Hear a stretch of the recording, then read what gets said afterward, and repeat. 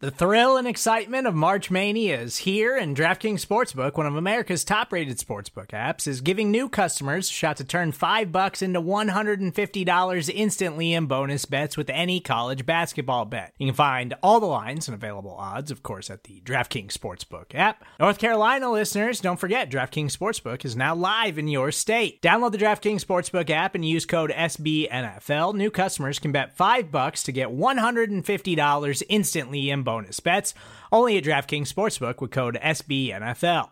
The crown is yours. Gambling problem? Call 1-800-GAMBLER, or in West Virginia, visit www.1800gambler.net. In New York, call 8778-HOPE-NY or text HOPE-NY. In Connecticut, help is available for problem gambling. Call 888-789-7777 or visit ccpg.org.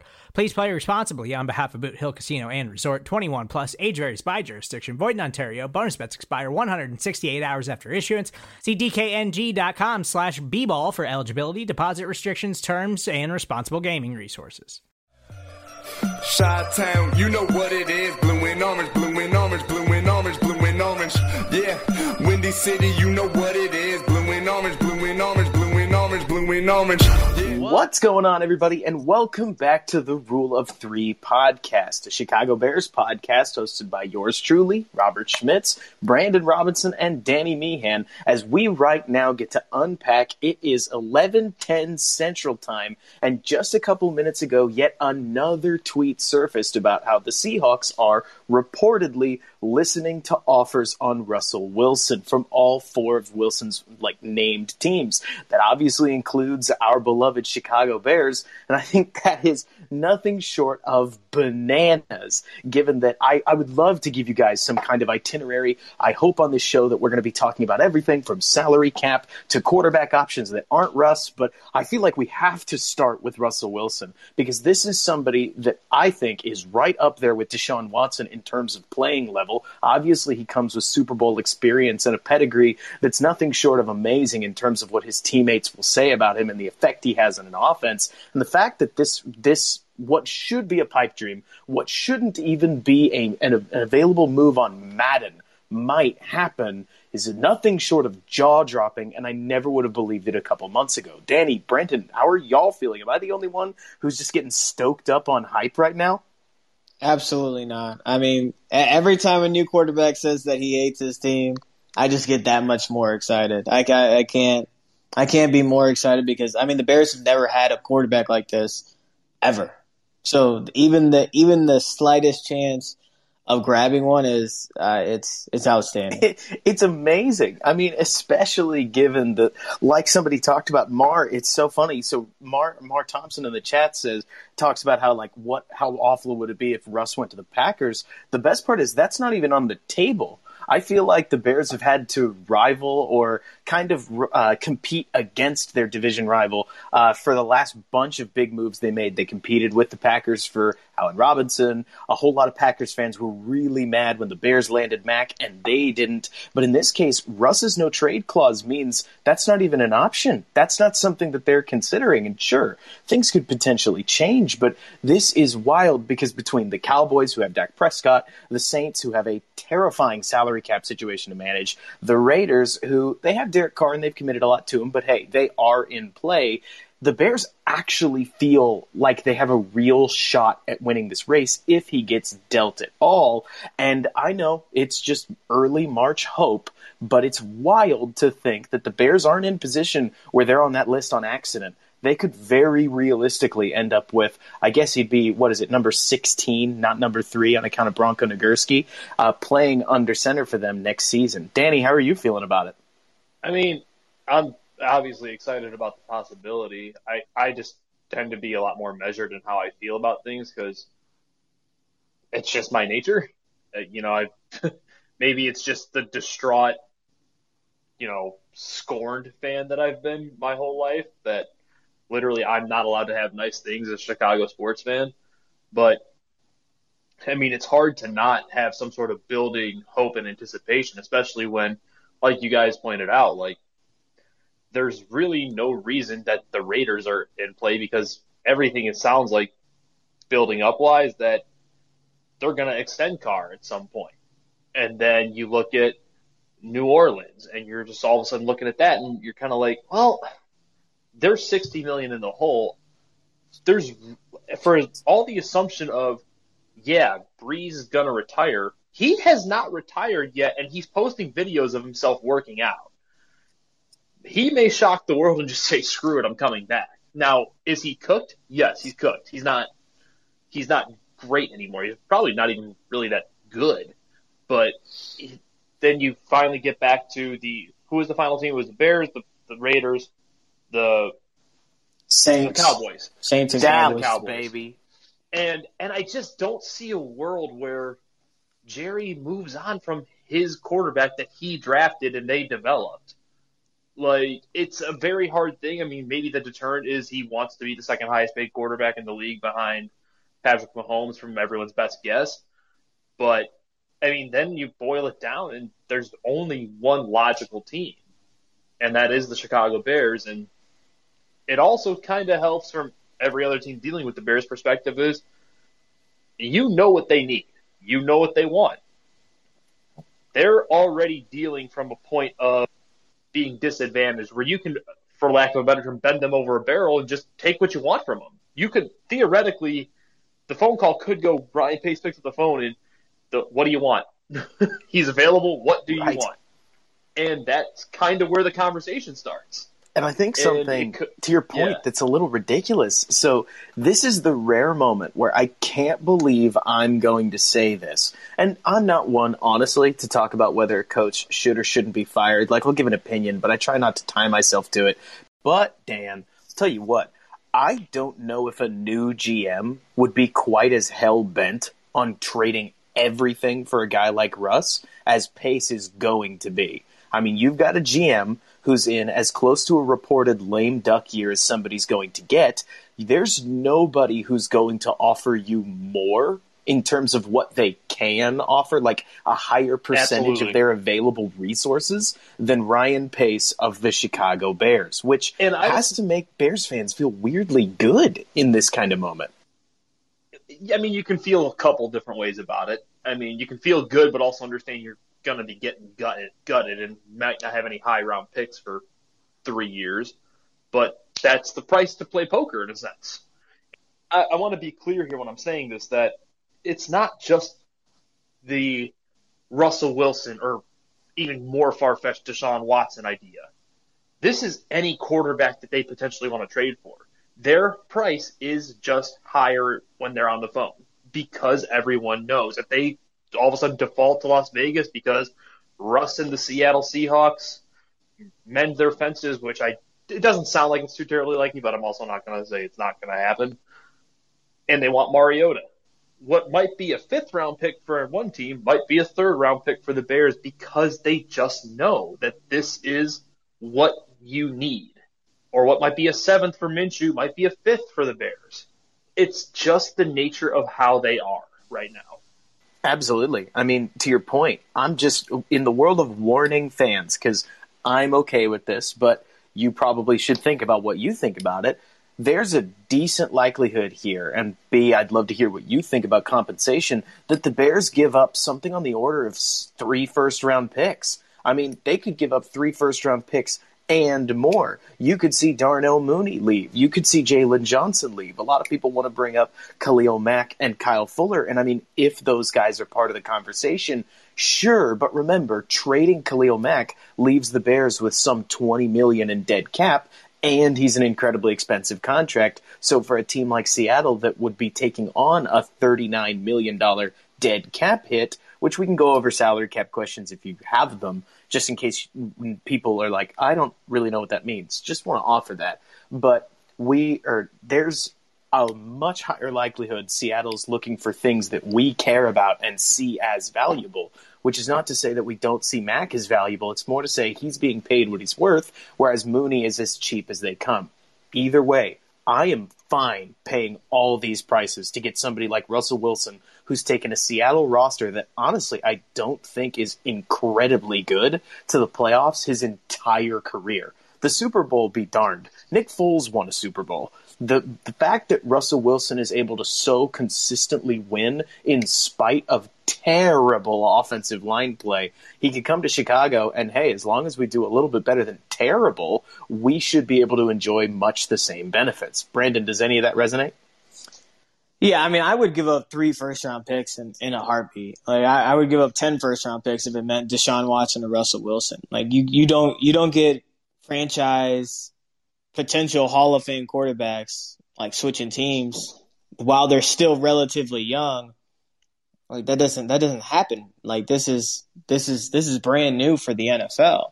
I mean, I think the compensation is a really interesting talk because I think when you talk about the Texans and Seahawks, I think they'd be looking for as far as players go, like completely opposite.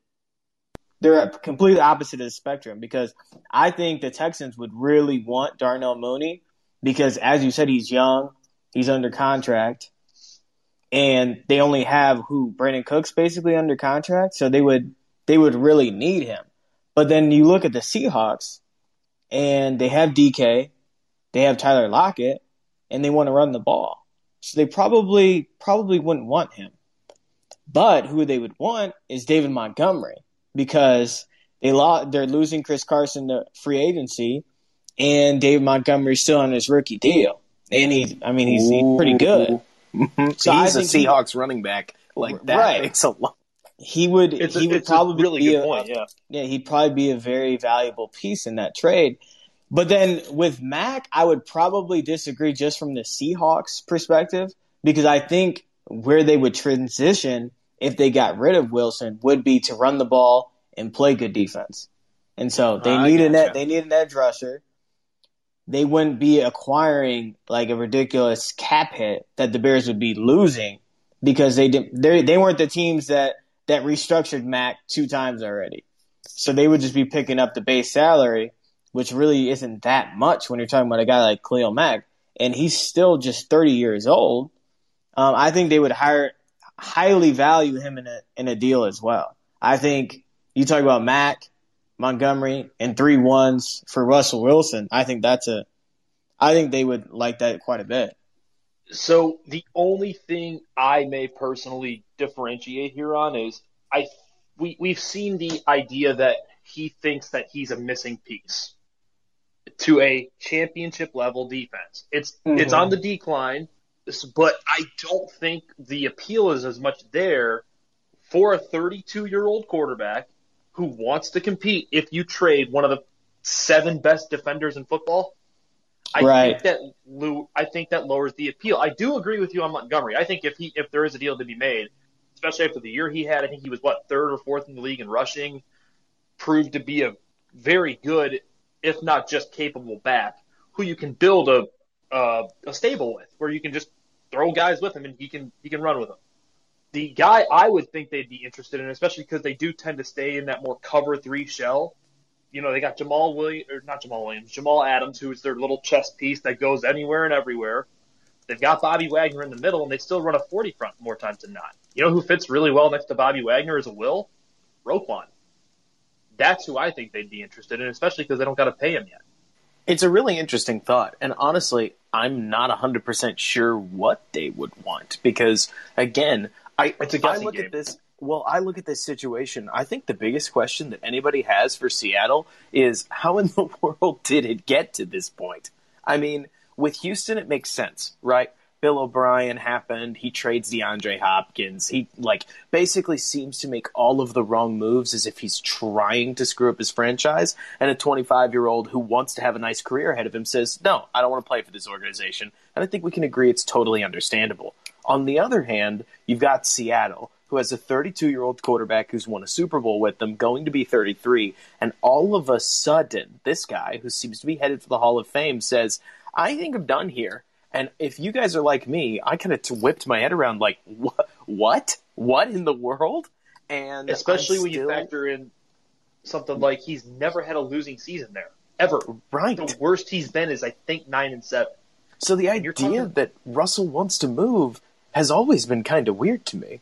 And like you're talking about, it wouldn't surprise me if they want some kind of a defensive player truth be told, I would hand whatever it takes to get the deal done if I'm Chicago, especially because from Russ's perspective, I think the first and foremost thing that Russ wants is the purview to just throw the ball at will. And one joke that I saw on Twitter I think is worth repeating is that there's no coach in the NFL more willing to abandon his running game than Matt Nagy is. And so if he gets Russell Wilson and Russ says, I don't ever want to see us run the ball again, you better believe Matt Nagy's going to look and be like, I think we can arrange that. And we'll see what happens from the defensive perspective there. But it is intriguing just to think to yourself, okay, of all the GMs to trade away all their top-level picks, don't you think Ryan Pace, the mid-round specialist, is actually not a bad choice of a GM? Like, I've been very critical of Ryan Pace and frankly was incredibly dissatisfied with his performance,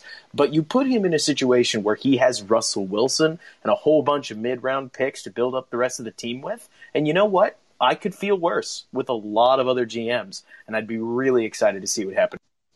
I would just be worried about the very first pick because he has a bad habit of, with his very first pick, just picking a player that they need, which is what I would that's what I would be. By that about. You mean like I think that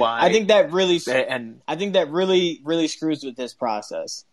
I think that makes sense. You mean the idea that, okay, so let's say they cut Bobby Massey and now they go into the draft with a hole at right tackle. That you mean the idea that, like, okay, there's a run on right tackles right before the Bears pick. Doesn't matter. He's taking the 7th best right tackle as early as he can because, dadgummit, we need a right tackle. And that's just that kind of thing. Exactly. That's exactly what I think would happen, and I would hate it. Well, I think you're not entirely wrong. Luckily for them, though, if that's what they do, say their first pick's in the 3rd round this coming year, at least it's a deep tackle class. Like that's kind of what you need. Yep. I think the most interesting thing, by the way, so there's 2 interesting things I want to share about the Russell Wilson dealio, right? Number one is that I don't think anybody really has thought about this, but if the Bears do get Russell Wilson, so he comes with $23 million in terms of his base salary, and a lot of Bears fans may be thinking, well, how in the world do we fit that into the cap? Believe it or not, his base salary is such that you could restructure him down to about a $7 million cap hit. So if the Bears needed to just jam him under the cap for as little as he could handle and then allow him to take whatever money he wants down the road, they could get through this weird 2021 cap season by pulling off a restructure like that. Another thing, a question kind of that I have is I do wonder what these rumors and what Seattle potentially taking calls will do for the Deshaun Watson market. You got to think that Houston was sitting on Watson thinking, we've got the best quarterback available. Everybody knows he's available. We're just going to wait until draft day when somebody offers us 4 first-round picks. It's probably going to be the Bears. We'll pull the trigger. Or you get the idea, something like that. Well, if Russ is on the market, you could lose one of the best suitors that you were planning on having. I'm not even saying it's Chicago. If it's anybody, what happens if the Jets decide, Houston's being ridiculous, we're just going to take a quarterback with that number 2. There's a lot of good ones. They'd be right. Like, you could get a very good quarterback with the number 2 pick.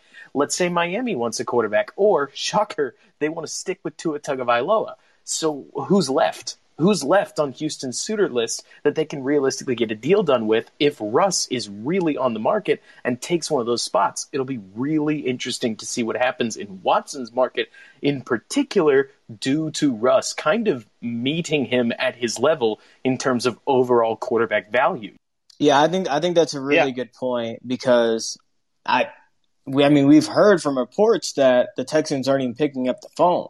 And so teams are leaving voicemails apparently. Right. You get the report, multiple reports out now that the Seahawks are picking up the phone. That makes a massive, massive difference. It's just such a weird dynamic of what's going on in Houston, just like to kind of jump off on that a little bit, because they have the 25-year-old who's not even gotten through his 5th-year option. They gave him the 4 or 5-year extension. I can't remember the exact number off the top of my head. And he's mad to the point where he doesn't want to be there at all. But they don't hire a coach he says he wants in the end. I mean, David Culley, who's not on anyone's list anywhere, probably because no one else wanted the job. But they're not taking calls for their superstar that could help them potentially rebuild. It's a very just weird thing going on in Houston, especially when you factor in the guy that is pretty much in charge. I understand Caserio was with the Patriots as their director of pro personnel or whatever it was, but he's only in charge of football. It seems like the guy running the organization is Easterby, who was a team chaplain with the Patriots years ago, which it makes no sort of sense as to what's going on. Sorry, I know we're not a Texans podcast, but it's like I'm trying to wrap my head around that whole situation down there in Houston because it makes literally no sense to me. Honestly, wrapping your head around it is a good question. But hey, at this point, with Russell Wilson, potentially even like whispers of him being available, Deshaun Watson doing as much threatening as he can to try to get moved out of Houston, right now it is a bizarrely fun time to be a Bears fan. No football is not being played right now, but there's nothing that sounds better than a good quarterback that I don't have to draft already being available so that we know that maybe we'll finally get somebody to break a 4,000-yard passing season and set Bears records. Now, one of the cool things about us being on Locker Room for this recording is that we're able to basically take calls like a radio. So CT Hill Smith in the audience, you've requested to talk. What do you think about this whole Russell Wilson thing? Hey, thank you guys for having me on. Of course, man. I'll say go Bears in the Chris Berman voice. I'm actually a born and raised Niner fan, but I definitely respect the franchise. Obviously, I had Singletary as a linebacker coach and head coach for a while. Didn't work out great, but I still love that guy. So, what a time for the Bears. It's before or after he dropped his pants in the locker room. So, my cousin was actually on that team and told me that is 100% legit. Oh, my gosh. That's awesome. That was probably after because he gave my cousin a raw deal. My cousin's Jason Hill. He played for Washington State and got drafted by the Niners in the third round in, I want to say, 2007. If that's Adrian Peterson's year, that was probably it. But, you know, it's a good time for you guys in the sense of I think Nagy's a good coach. I think you found the right coach there. I like the direction the organization has went. You know, obviously there's been troubles at the quarterback position forever, essentially. Jay Cutler, we thought was the answer, right? But wasn't enough. You really needed somebody to stand up and be a true leader. And if you guys can get Deshaun, I'm happy for you. Obviously, I'd love to have him too, but, you know, to solidify that position there would be great. It's really interesting that Russell Wilson's also interested in potentially going there based on the list that was put out by his agent. I have a question for you guys, though, as Bears fans. Yeah. What do you guys think about Trubisky? And the reason I say that is because he didn't look horrible in some games this past season. I don't know if it's him or it's just this isn't the right fit for him because I don't know if he's really as bad as advertised. Well, okay, so I'll start off and then I'll bounce the ball to Danny and Brandon. But one thing to know is that Trubisky's a bit of a sore subject. He's been talked about so much. You said you're a Niners fan. I'm sure you feel the same way about Garoppolo in many cases. Or Nick Mullins, who's gotten plenty of playing time himself. You can just talk quarterbacks to death. But I'll tie it into something you said earlier. You talked about how you like Matt Nagy. That's kind of a rare sentiment in Chicago. I would say I do. I think this podcast does, looking at you, Danny and Brandon. But a lot of people see this Matt Nagy-Trubisky relationship that ultimately resulted in some really bad offense and the Foles acquisition, which was pretty awful for most of that offensive tenure, as a reflection of Matt Nagy being bad. If you ask me, I think Trubisky is a really talented player, the more that I've watched him. So I spent a bunch of time watching Gardner Minshew, and it really did show me that Trubisky's arm is a lot better than I gave it credit for being. We went straight from Cutler, who's one of the better pure arm talents I've watched, to Trubisky. So I thought to myself, Trubisky's arm is fine. That's not fair. Trubisky's arm's actually pretty good, especially in terms of what he can do with that rifle. It's not a laser like Derek Carr, but it's very, very good. That said, Trubisky's issues processing tended to mean that when he ran up against opponents that had the capability to defend him, like Green Bay, like New Orleans, and especially guys that could take away the run, they pushed him into a place where he didn't have any answers. The way that I would phrase it is he's fairly easy to scheme against. You just have to have the defensive talent to do it. And if you can't, you get games like the Jacksonville game where the Bears just whooped Jacksonville, or the Texans game, where Trubisky looks like a savant throwing to wide open dudes. Very, very easy, very, very calm, and looks great doing it. And I think a lot of that is backwards credit to Matt Nagy, who can allow Trubisky to succeed in a system where anytime Trubisky has the tools to succeed, he blows up the scoreboard. And then when he doesn't have the tools to succeed, the wheels fall off. It'll be curious to see if the Bears do make a quarterback move, what the Nagy offense looks like. Because honestly, as Brandon will tell you, we've seen like 4 iterations so far. We've seen a McVay lookalike, a Shanahan lookalike, a West Coast pure lookalike, and then like the original Nagy gadget offense. So things keep changing. It will be interesting to see what happens, but so far I would say Trubisky, talented, low ceiling in terms of what his mental capacity can handle, and I wish him well in wherever he goes next. Danny, Brandon, what do y'all think? I mean, for me, Trubisky is just going to be the tale of what could have been, because literally, like, I know we're all children of the internet, especially if we're using this app, but like, it's not for lack of him being for lack of being a great guy, a hard worker, whatever. I just think in a sense, especially when I think I pinpoint the moment in my mind where he broke. It's when he slid and Harrison Smith hurt him. He was never the same after that, because he had never been hurt all through college, nothing like that. And then the dude he's always been durable, reliable, and a guy who made a lot happen with his legs in terms of making plays happen on top of his passing prowess. He got to the league. He obviously struggled his rookie year under Fox, and then he had the as Robert put it, the gadget year where Matt Nagy was trying to hide deficiencies within the offense, and they went 12-4 and double doink, and we don't need to relive that again. But I just can't. One of those things. I think he lacks in being able to read the field and digest what's in front of him. I think it's just too fast almost, and the game only slows down with repetition. You're talking about a guy who only had 13 starts total in college and all that other stuff. And I know some people think it's overblown. I think you only get better by doing it, kind of thing. So I think he's just going to need to continue to get reps if he were to ever, whatever small percentage it is, to fulfill whatever talent he might have left or potential he may have left. But anytime I see him, and then this is going back to the quote where he's like, "I'm turning off all the TVs in Hallis Hall." I just picture the Kobe gif of him on the baseline shaking his head and going, soft, soft. I think in a sense, he's just soft. And I that's such an indictment on an athlete. But it's when you're saying that, like, "Oh, I'm just turning the TVs off," or you're saying how you're like going through the media and almost coming off like a passive aggressive ex-girlfriend when you're talking about Nick Foles. Like, it just comes off as like borderline soft to me, and I just can't get that out of my head. And it's my personal opinion. It's not the fact that I dislike the guy. I think he was a very underwhelming football player during his tenure here in Chicago.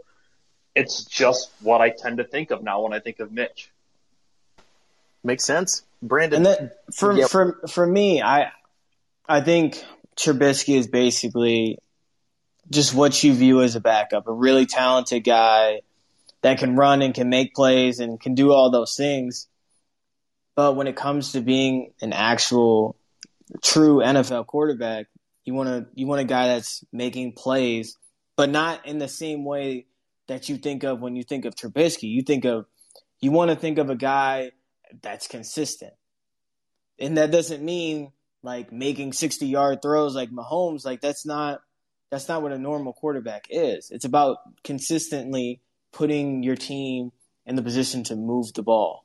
And Trubisky just could not get that done. Yep, makes sense. Does that answer your question, CT? Yes, it does. I've been really trying to figure that out just from the outside looking in. Like, what's going on with this guy? I mean, obviously, you bring in Foles for a reason. And I'm not saying that's a good or bad thing. Obviously, more so bad if we could just be honest with each other. Right. But you know, the fact that happened said a lot about what they think of Trubisky, obviously. So for you guys, I mean, you got an opportunity to start fresh. I personally think Trubisky, if he was in the right situation for him, maybe it works. Like you said, you know, mentally soft, maybe not able to pick up the concepts. Maybe if he had a coach that would cater to him differently, potentially it works. I mean, Nagy is a disciple of Andy Reid, if I recall, right? Mm-hmm. Yes. The type of personalities and quarterbacks that Andy Reid typically takes, and it seems like a Mitchell Trubisky personality might not fit that mold. So, this is definitely good dialogue for sure. For sure. Are you asking as an idea? I'm just as an idea for like a reclamation project for Little Shanny. Hey, he'll be on the market. I thought about that. I'd consider it, but I don't know if that's the way to go. I'm not gonna take Trubisky and still have Jimmy Garoppolo on the team. Like, we need to figure that out if we're gonna make a decision to move forward. Yeah, makes all the sense in the world. Thanks, CT, so much for coming on. I'll fade you into the background right here, and we will continue moving on.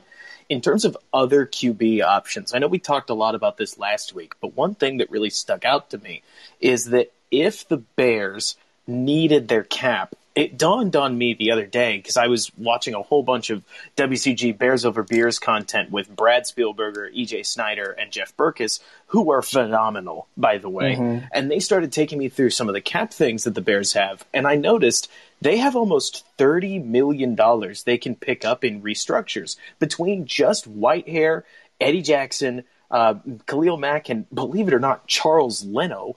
All four of those guys offer between $5 and $12 million in restructures. So if the Bears needed to get a player, they absolutely have the room to do so. Do you think that kind of thing pushes forward this conversation for whether it's Matt Ryan or Russell Wilson, that an expensive quarterback trade is not only feasible, but might actually happen, and that we're not just stoking a fire that's going to go? And that's where it gets tricky, because you can't restructure Mac if you're going to trade him afterwards, right? Because that just adds to his dead cap that would be hit for this year. So say you restructured it and you open like $13 million, that $13 million is just going to be put back on the cap.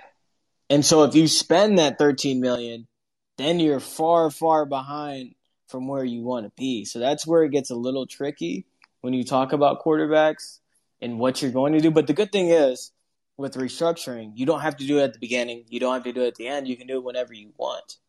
You can make that space come available. But they're already over the cap, and they have to franchise Allen Robinson. So it gets so complicated because there's so much room to be made, and they have quite a few holes. Like, they don't have a safety opposite of Eddie Jackson.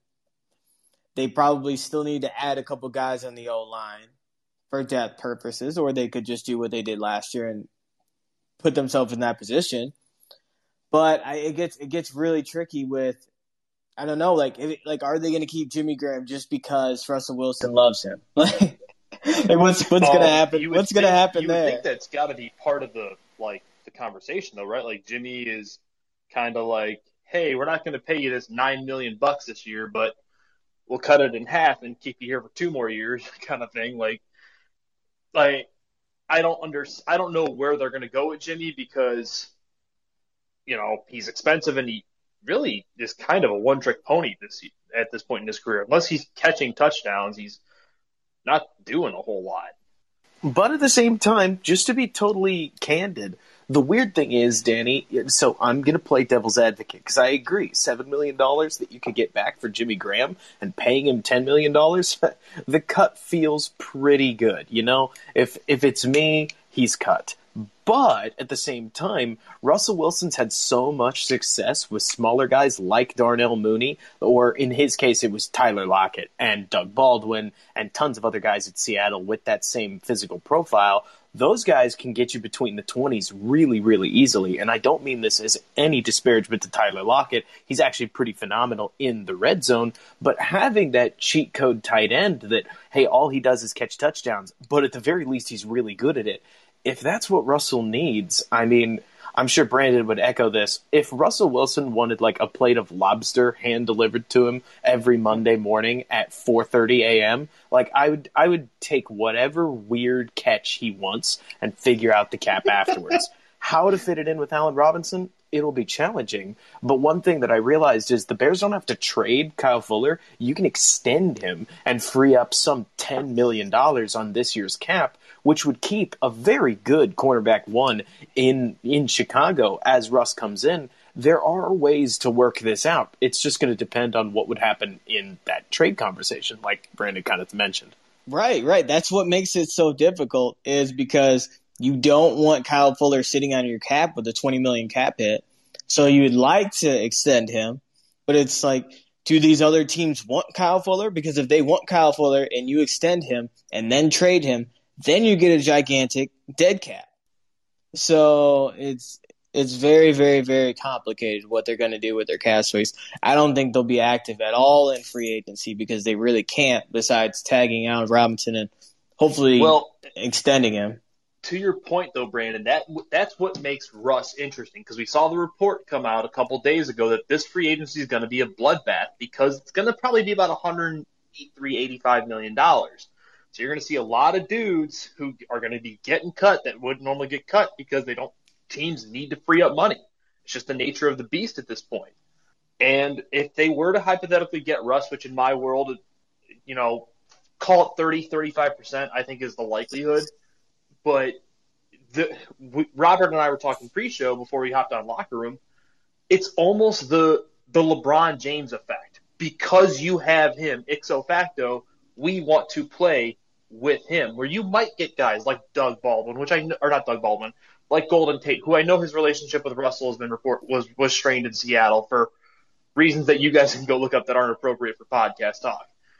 But I'm just using him as an example because they have a history together, where he might come for $1 million or $2 million because of Russ, not just because it's the Bears. That's where, even though they're going to be up against the cap-wise and they can free up by extending Fuller and extending Hick, converting salary on a bunch of guys, that's where I think they may have a benefit to them, even if they're going to destroy their future draft capital and future cap, which I think is probably the likelihood anyway, if a move like this goes down. To your point, Danny, all right, so everybody who's in this room, just go ahead and strap in. I'm about to say as truly positive and dreamlandy a thing as I possibly could, right?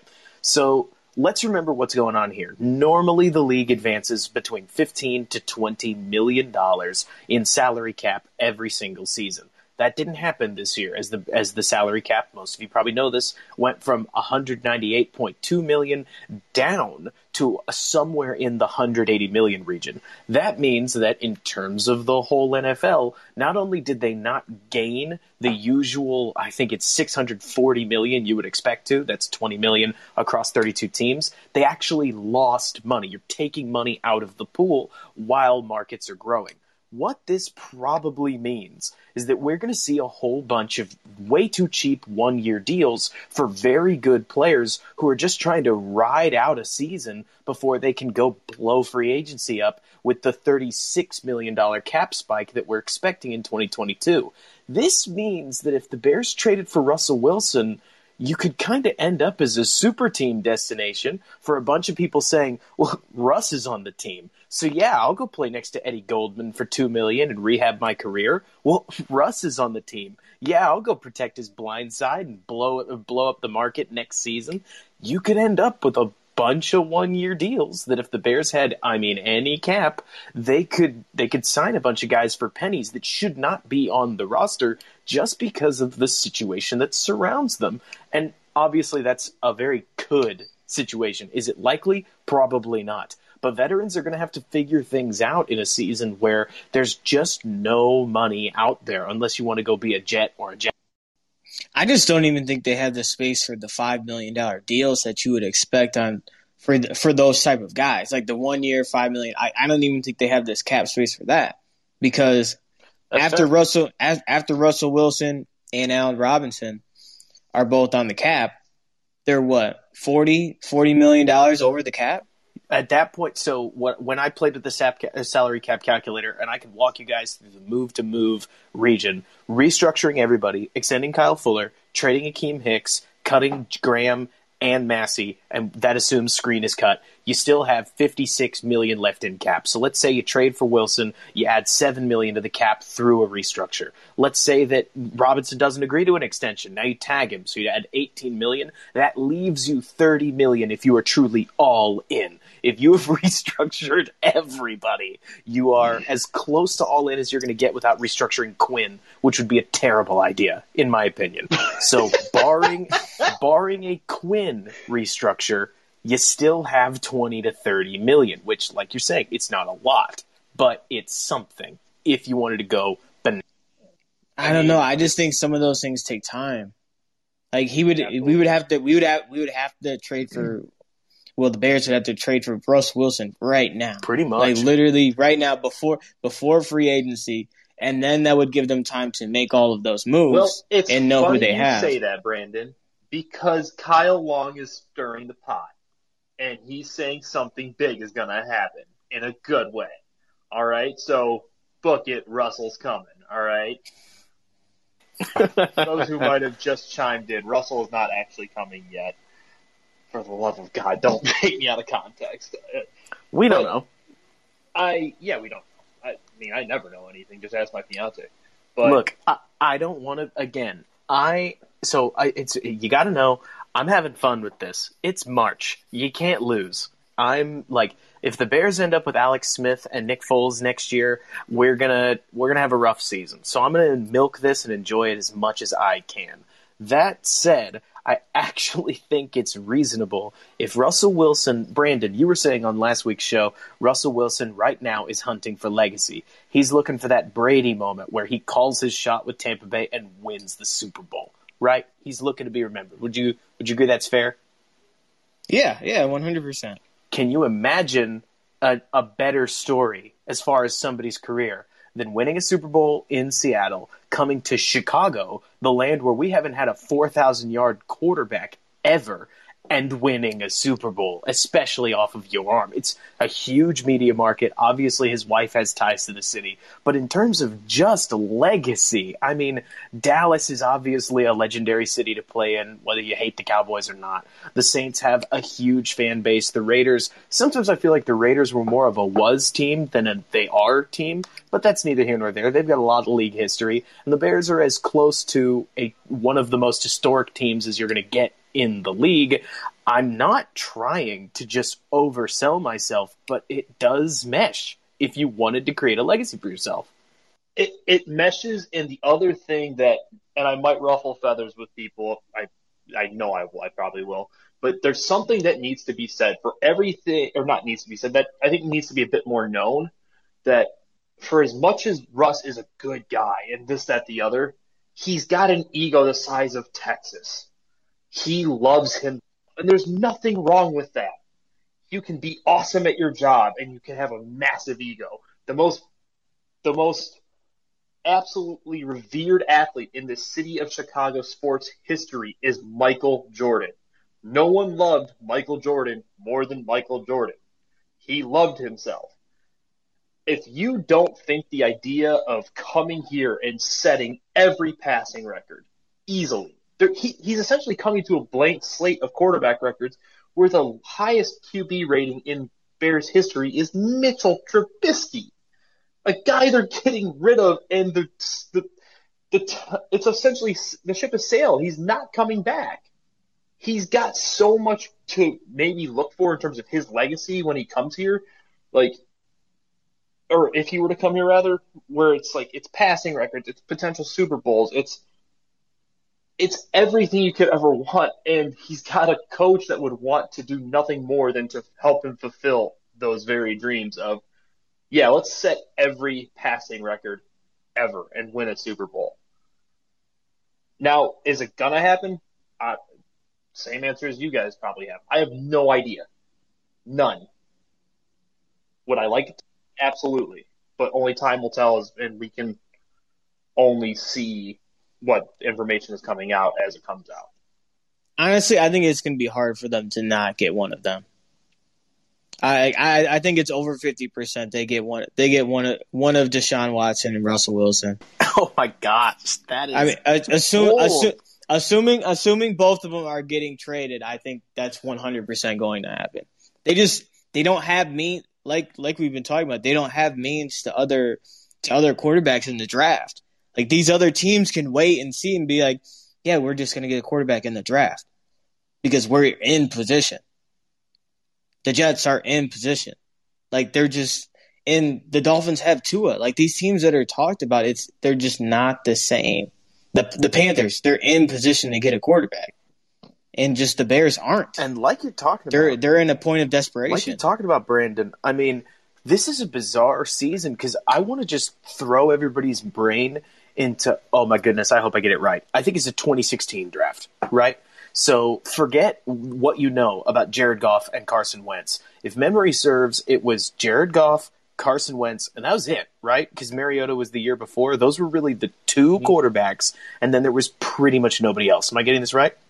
Mm-hmm. So you end up looking at this season, and if you ported that quarterback class onto this year's market, Deshaun Watson and Russell Wilson have a lot more suitors because Dallas has to re-sign Dak or they've got no options. Carolina at 8, no chance. Atlanta at 4, no chance. Miami at 3, probably not a good odds. Number 6, no chance with Philadelphia.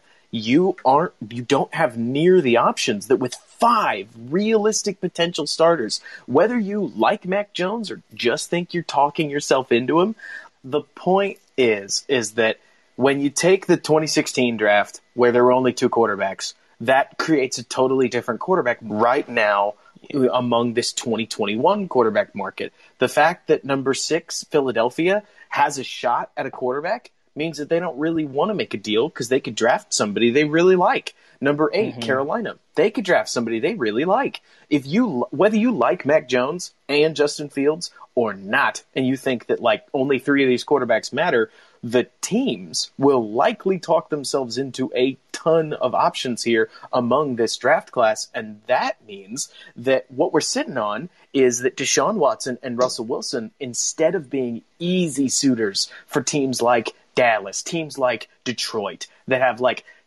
number 10, number 9, even Carolina, number 8, they may not be as interested because they don't need to give up a war chest for somebody that's a sure thing when they think they can get the sure thing with their first round pick. It was kind of like you were talking about, Brandon. There's just not as many cards at the poker table or players at the poker table. And the Bears are sitting here. They're laying their hand down. They're saying, here's what we have. You just take what you want. Like, what if you want it, it's probably yours. Like a fire sale in terms of trying to get a quarterback. It's almost like nobody has the nerve that Pace does. And in this moment, to just say, I'm here, I'm looking for a quarterback, and you can keep looking everywhere else, but I'm here, and I'm looking for a quarterback. Here's what I can give you. And to be fair, that's like one of the only true benefits Pace has really shown in his time, that he's willing to do what it takes to go get his guy, for better or for worse. You look at Mitch, Anthony Miller, David Montgomery, Darnell Mooney. I think or was it Mooney or Gibson they moved up for in this past draft? Both. The 5th round. It was both of them, but it was. So it was both of them. Standard, really. For better or worse, if Pace identifies his guy, he's gonna try to go get him with everything he's got, for better or for worse. Now, we're saying this obviously knowing I personally do not like that way of operation because that's how you end up in the very situation now where if you just wait at 3, even if the Browns came up to number 2 and took Trubisky out from under, you just take Watson and you just say whatever. Cool. Fine. But in a sense, if you're in this position, is there a GM you'd rather have doing it? That I don't know because he's going to, like you said, Robert, he's going to just say, He's like a kid who opens up his toy chest, and he's the super spoiled kid, and he's like, you guys can play with whatever you want, and you can have it and take it home because I don't need it anymore. Like he's going to just give you anything he wants. Now, is it gonna? So me being the draft person that I am, and I love like the whole process of drafting, scouting, and whatnot, all the inner workings of the draft.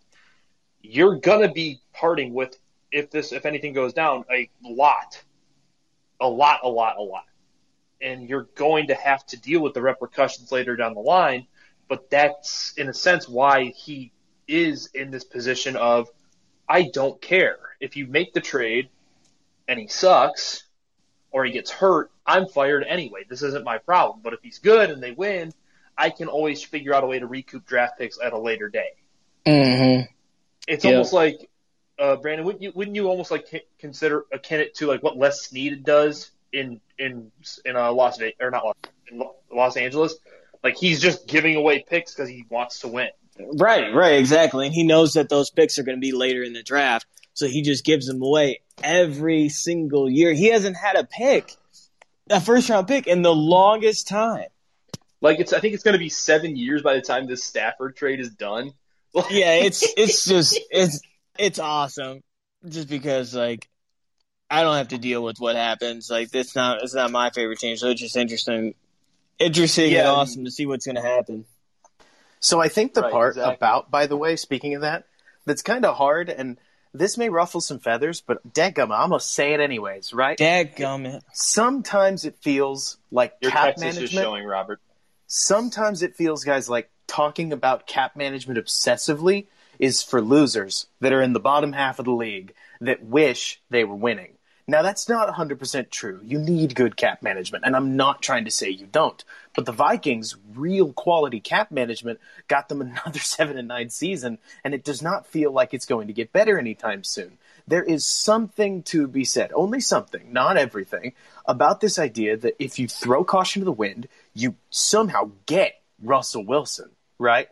And you just go try to do what you can to win games, that you've got a better shot at winning a Super Bowl than managing the perfect team, only taking the value that you can take, putting together an incredible roster with a great coach. Take San Francisco in 2019, and then you lose to Tom Brady, and that's it. Or not Tom Brady. In that case, it was Patrick Mahomes. Or you put together an incredible team in Los Angeles. You take Jared Goff to the Super Bowl, and you lose. That one was Tom Brady. That there's an aspect of, you know what, if you've got that guy, who cares? And that if you get, again, Russell Wilson, which is saying a lot, especially if you keep Allen Robinson, all of a sudden you may just have the pieces to actually make a Super Bowl run. And I mean, a lot of us talked ourselves into the Bears potentially showing something last year with Foles and Trubisky. So just imagine the turnaround here if you've got a real quarterback. Honestly, anybody from Derek Carr to Matt Ryan to Russell Wilson to Deshaun Watson, and I'm sure I could think of another name if you gave me enough time to stew. I've been trying to solve this puzzle Ryan Pace gave us of, like, the guy you're not talking about for, like, the last 24 hours. Well, it's definitely Mariota. Any of those guys get me truly incredibly excited. It won't be Mariota. He's got insane incentives. If you play Mariota like a starter, you pay Mariota like a starter. He's going to cost like $15 million. But there are a lot of these guys where if the Bears can get them, I get really amped up because we've got a real quarterback to take a look at in an offense where we can really judge Matt Nagy, which is not to say we shouldn't with Nick Foles. I said that last season. Still remains true. But even more so, we've got that quarterback that we can compare to somebody else. Yeah, just kind of rehashing what I was talking about earlier when Robert's mic cut out from Jared.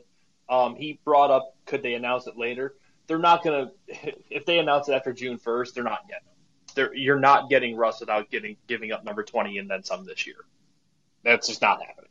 They want them with current pick. They're not – It's gone. Because the way you have to look at it, Jared, just – for future reference, when you're talking about future assets, the pick now is essentially worth a bird in the hand is worth two in the bush. When you start giving away future picks, like say you're giving a future one in 2022, the 2022 pick is viewed as a second round pick next year or in this current draft. And then, so down the line, that second round pick is then viewed as a third round pick, third is viewed as a fourth, et cetera, and keep kicking those numbers down around when you are talking about 2023's draft, 24's draft, et cetera, because they're so far away, you don't know what they're going to be worth. I just wanted to kind of clear that up because I didn't notice the second part of the question. Sorry about that, guys. Frankly, if we could be candid, again, we're talking like Russell Wilson, who Is he a pipe dream? I don't know, but it's like February 3rd. Or no, it's March 3rd today. I keep telling myself it's February, but that's my own problem to deal with. It is but March so, 4th, actually. Get your days right. Even worse, but thank you. So it's Walter Payton Day, 3-4. But so, anyways. Yeah. That means Russell's coming today, my friends. Yeah, that'd be great, wouldn't it? But so, the point that I want to make here is that if there is one thing to worry about with Seattle, it's that the Bears could trade them 4 first-round picks, and it's worth wondering whether any of them would be any good. Like, they'd be first-round picks, but now you got Russell Wilson. How good have the Seattle first-rounders been for the last 10 years? Or Russell hasn't been there for 10. But that's the same argument for the Bears. Why do you care about your first-round picks? Pace sucks at it. Right. Exactly. So it makes you wonder if it would be enough to get the deal done for Seattle. But again, I'm willing to give them as many first-round picks as it takes. Not only has Pace traditionally struggled with first-round picks, but quarterback's the primary pick you're looking to use, or the primary position you're looking to fix with a first-round pick. So if you've got that guy, and it's worth knowing, I think of football in terms of 5-year windows. I get that everybody likes to look and say, well, why wouldn't you get this guy? Now you've got quarterback position solidified for a decade. You never know. Decade's a long time. I was a very different person 2 years ago, so projecting things even as far as 5 years sometimes feels a little rich on my part. But I do think Russ gives the Bears a real quarterback option between his 33-year-old season and his 38-year-old season, and that is more than enough for me to be willing to pay just about anything. So is it fair to say, Robert, you would drive your wife to the airport if it meant Russell Wilson playing in Soldier Field? You know, she would. I probably wouldn't live to see Russell Wilson play at Soldier Field at that point. So that's probably where I draw the line. But I would trade just about anybody on the Bears reasonably. No, not even reasonably. I'd probably trade you anybody on the Bears currently because I think quarterback is that big a deal, and so, especially like what would you call it? Stability at the quarterback position is such a big deal that it just makes me wonder. Like Brandon, you have more playing experience than me. Danny, I'm sure you guys could talk about it too. I feel like a truly great quarterback is able to lift so many people up that it makes me wonder if guys like Anthony Miller would suddenly increase their own value, or suddenly they'd start, maybe Anthony Miller, I hate to say like care more, but it makes you wonder. We've talked about how Miller's a freelancer, how well his game would mesh with Russ, because I think it would actually look pretty good. And I can't tell if I'm just getting too excited. No, I think in Miller's case specifically, where he is the freelancer, and we've talked on the podcast before, Robert, where we brought up the tandem from 4 years ago, Antonio Brown and Roethlisberger, where you had the famous thing of, or your favorite saying rather, of you could spin Ben around blindfolded 17 times, say throw the ball, and he would find Antonio Brown, just because they had that connection. Miller is a dude, he doesn't really, I don't want to say he doesn't play by the rules, but he's reactionary. If his slant was supposed to go 4 yards and in, but he sees it's open at 2 yards and in, he's going to just do it because that's what he does. Obviously it's a very rudimentary example for those following along, but it's who he is. He's just kind of a guy who does what he wants.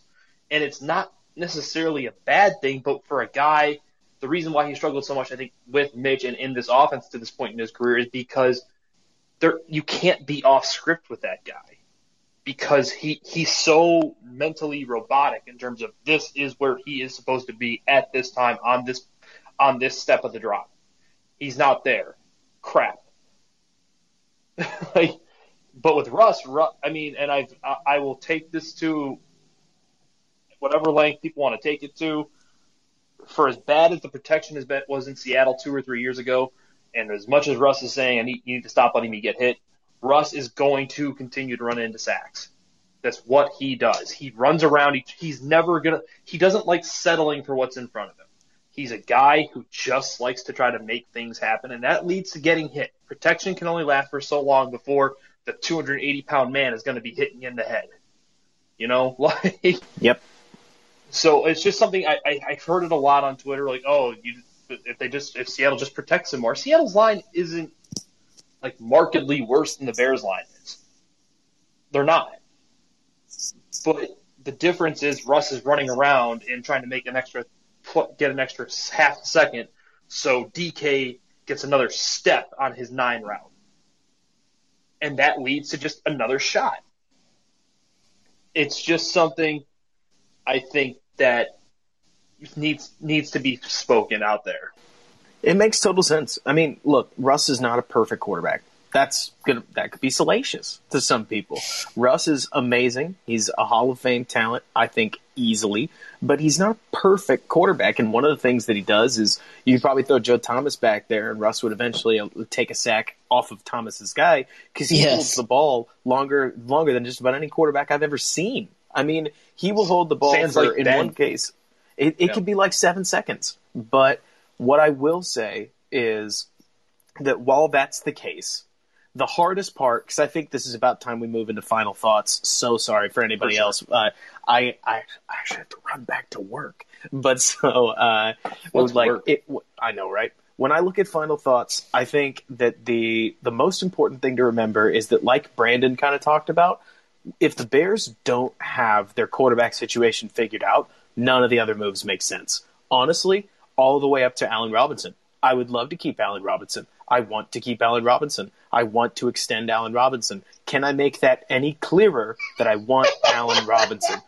He's going to like this tweet. If your plan is to sign Ryan Fitzpatrick, Allen Robinson is good, but I love him as somebody to help a rookie develop and to play with the Hall of Fame quarterback, or to play with even just a good quarterback where you're trying to win, and that weird middle ground where you're just going to kind of be bad. And maybe because you got to plan E, and plan E isn't any good, and you were well aware of that. Even Allen Robinson's deal, it kind of depends on the quarterback situation. Does Robinson want to play more for Chicago if they have Russell Wilson? Would not be shocked, And like you said, Brandon, because I keep going back to you, any move like that changes the calculus of everything else you do. Your free agency decisions change. The guys you re-sign change. Maybe the prices you re-sign them at change. And it's almost like nothing can really happen until you get to that point. So we'll see what happens. I'm curious as to whether this sort of moves the Bears into high gear, but we'll see. Danny, what do you think? Final thoughts. I mean, final thoughts. I mean, it's kind of similar to what I said, I think, like a week ago today, actually. Nothing else matters this offseason until you identify that guy, whether it ends up being hopefully Russell Wilson, or maybe even, which I still think is the longest of long shots, into Deshaun Watson or Mariota. You can't go forward with any plan until there's a quarterback. It's just the nature of it. And like I said last week, you can't trot Nick Foles back out there and be like, yeah, here he is, guys. You can't. You're not bringing back Trubisky. That bridge is burned. And let's be real here. I think we're all kind of over the Trubisky experiment anyway in Chicago. In order to move forward, you need to get that guy figured out. Now, who is it going to be?